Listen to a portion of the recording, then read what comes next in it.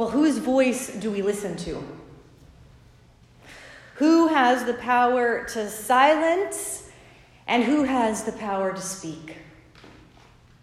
These are the questions that are at play here in our text today. We have before us here a time in the synagogue. And Jesus would have often taught in synagogues. Remember, he was 40 miles north of Jerusalem, and so in those sorts of outposts, they would not have been able to worship in the temple.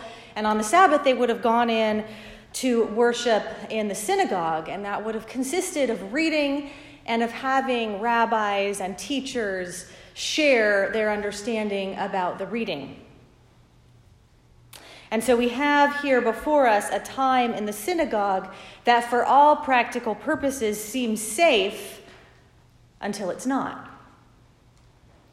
A man comes in who is not teaching, but who is screaming, who is not offering insight, but who instead is bringing chaos, who is not responding in worship and amazement, but is bent instead on defiance and on war. Have you come to destroy us? The unclean spirit asks. I know who you are. What have you to do with us? The man comes with a spirit that is not able to listen, that is not able to enter into connection, that is not able to work toward any form of understanding. That might seem obvious in our reading of the text this morning, but think of how this unclean spirit starts in how he launches the conversation. It assumes destruction. It claims to know the whole story. There's labeling involved. Immediately, the unclean spirit looks at Jesus. I know who you are, Holy One of God. Have you come to destroy us? And even though the statement, by the way, is true, it is still bent on disruption and chaos. And Jesus doesn't seem interested in whether the statement itself is true or not. He's interested more in how it affects and disrupts the community. Have you ever been in a situation where violence and chaos erupted not physically, but verbally? Not yet in action, but in language. Perhaps we need not look farther than the last few weeks to think about how words impact the face of the world. To consider how the language that we use either sets us off in the direction of amazement, or it sets us off into the direction of chaos and violence and fear. It's into this world that Jesus immediately speaks not a word of rebuttal or defense. And that's important to note here in our text today, that Jesus doesn't rationalize. There are times to argue rhetorically, but Jesus recognizes that this is not the time for that. There are times for debate, but Jesus recognizes that this is not the time for debate. So Jesus acts. The text tells us that Jesus rebukes the spirit. I want to do a little bit of a word study here on what's going on with that word rebuke, because I find it very interesting. By the way, there are other times within the Gospels where we encounter a different word for unclean spirit, where the word actually is a little bit more direct in terms of where the Spirit is coming from. And you'll see that in different texts where it'll talk about the demons, right? That's not happening in this text today. Specifically, the word is unclean spirit. I don't want to do a word study on that, but I just want to make note that there's a delineation between those two things. So the text tells us that Jesus rebukes the man.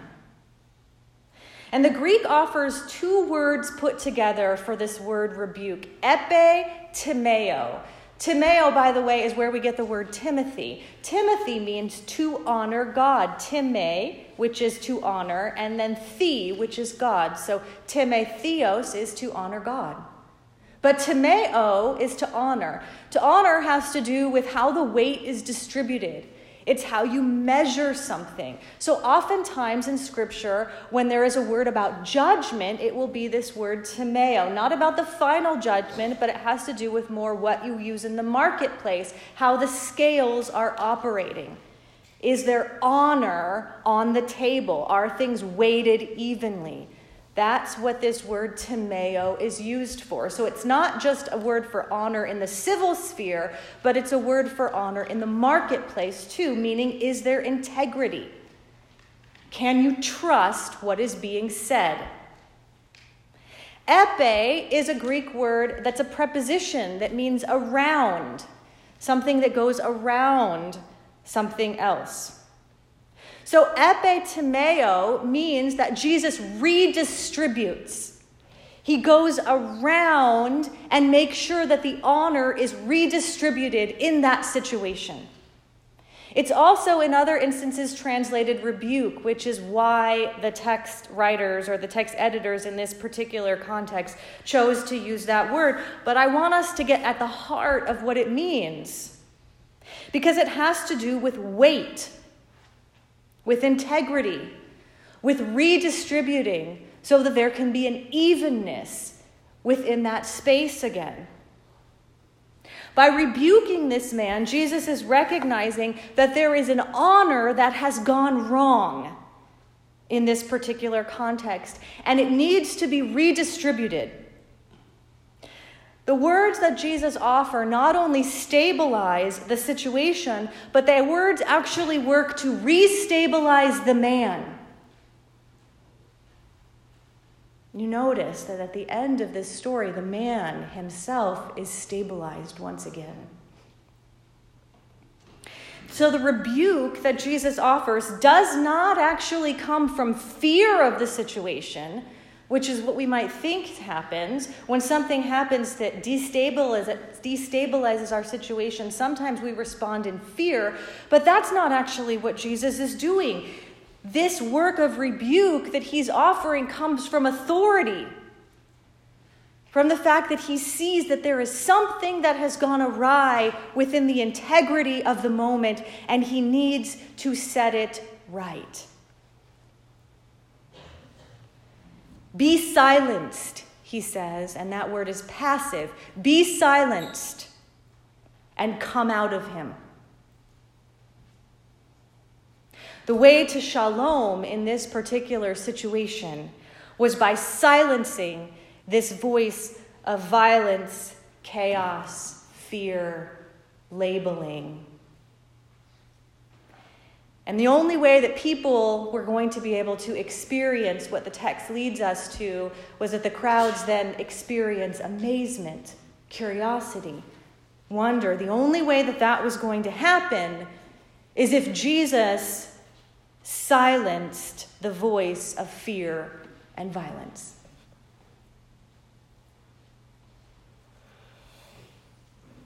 The authority of Jesus in this situation leads us to notice that these other voices cannot be reckoned with, nor can they be rationalized. But the way to freedom is the silence of the other voice. Well, what does this mean for us today? I think over the last few weeks, we have all done some reflecting on the effect of destabilizing language within our culture. I think we've done some reflecting on the fact that there is some language that can't be entered into dialogue. I think we've all done some reflecting on the fact that when we encounter language like that, we long for somebody to have the authority to silence it. We long for someone to silence the voices of fear and bring us back towards the work of amazement. And it's interesting to note that what comes out of this moment with Jesus, that the crowds at the end of the teaching actually don't come to a conclusion about who Jesus is. The statement that the unclean spirit made is not necessarily the same conclusion that the crowds reach. But instead, they remain curious. They remain open. They remain wondering. They remain full of possibility. And this is where real opportunity lies, in that dimension of safe curiosity rather than legislated loyalty.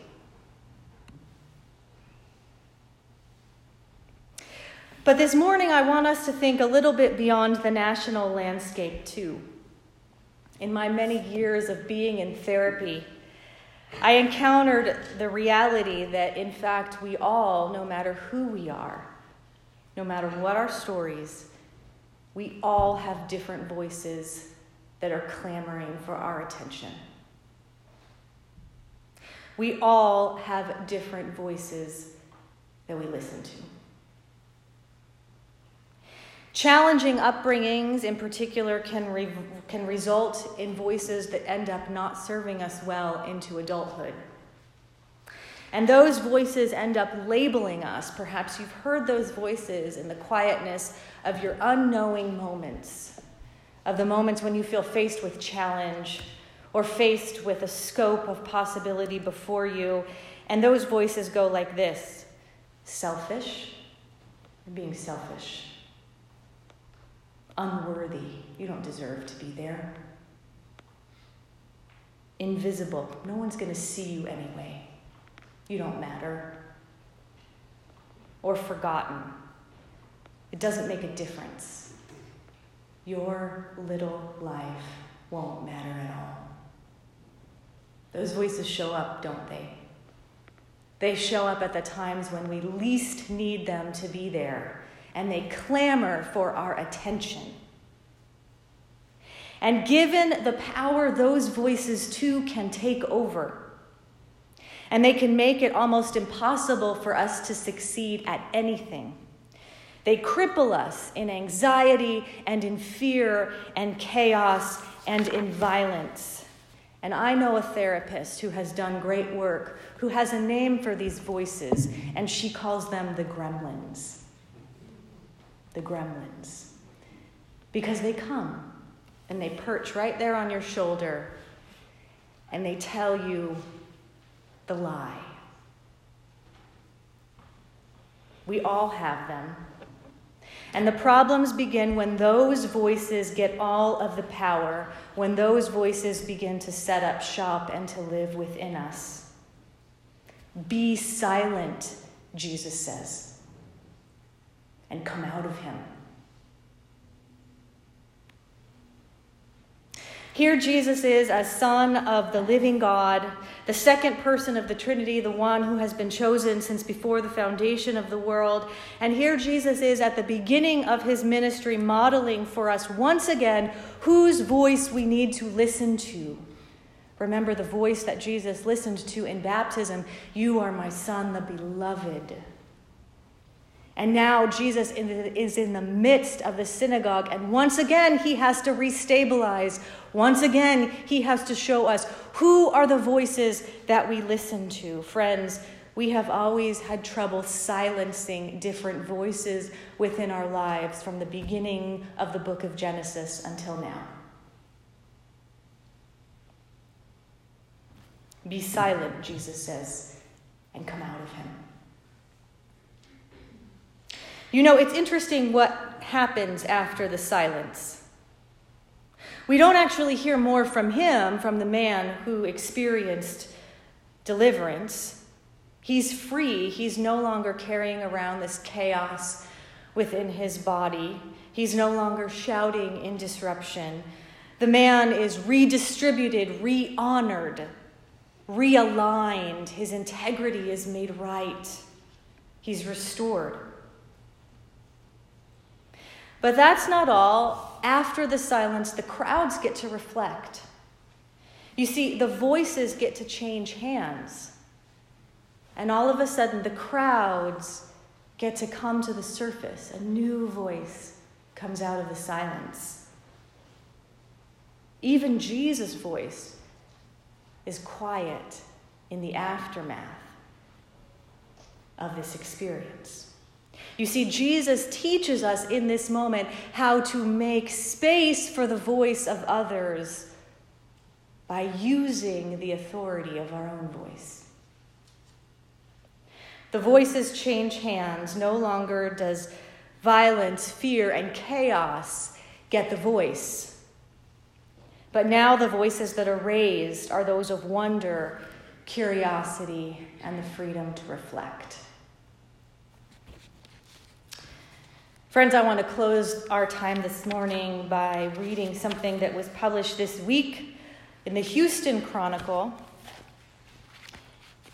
And I want to note that as we enter this season of who we are as a nation, we need to be ready to be open to different voices that might need to be silenced. We need to be open to what might happen when those other voices come to the surface. There is a chapter in our nation that Dr. Martin Luther King began. And friends, we are moving into a different chapter now where that legacy is going to be owned by people in a different way and shared by others in a new way. And so the story that we might be used to, it's going to be changing. How can we make space for that within ourselves? Be silent, Jesus says, and come out of him. You see, there's space opening up in that synagogue this morning. This last week in Houston, what happened is that there was a speaker by the name of Marianne Williams who brought together a group of integrated people, white and black, into a space. And I'm going to pick up reading what happens as a person reflects on being in that presence of that auditorium that day. With nearly 200 black people in the audience on their feet, Williamson apologized for slavery, lynching, murders, rapes of black women, destruction of the black family, mass incarceration of black men, being called the N-word, and systemic and institutionalized racism, and more. As she continued for what seemed like forever, this is the writer, I felt a rage boiling inside of me that was followed by a Viola Davis ugly cry. I never thought I needed an apology from white people, but it felt like I was crying for my great-grandmother, my grandmother, and all of my people who endured and died because of hate in this country. I cried for all the times that I felt marginalized, discriminated against, and invisible because of the color of my skin, even in my own industry. I cried for all the times I've watched black children, especially girls, had their esteem beaten down to nothing because they didn't fit the standard of white beauty. I cried because I didn't know how deep the hurt was. I could not stop crying. I opened my eyes to see everyone around me, white, black, Asian, like my friend who was Vietnamese, crying too. and I nearly collapsed to the floor from the emotional weight that I was feeling. But the harder I cried, the tighter the white woman and the girl held on to me. And there was a white man in the front pew who had turned around to face the entire audience. He had no one black to hold on to, but he seemed to be shouting Williamson's words for me to hear. It was one of the most powerful spiritual experiences that I've had. On my way out, I whispered thank you to the white woman and the girl who held on to me so tightly. They had kind eyes, and they thanked me back. Marianne Williamson is right. We need healing. We need real talk about racism in this country. It's time for white people to get it. An apology is a start. Published January 21st, 2018. Be silent, Jesus says, and come out of him. Make space for the voices that haven't had a chance to live. No more labeling. No more one-story lines. Be silent and come out of him. Let us pray. Gracious God, we thank you so much for this text, for the reality of the authority of who Jesus is and for what that does to us in our lives today. We pray that you would give us the ears to hear and the eyes to see and the courage to know when to be silent and to know when to speak. We ask this in Jesus' name. Amen.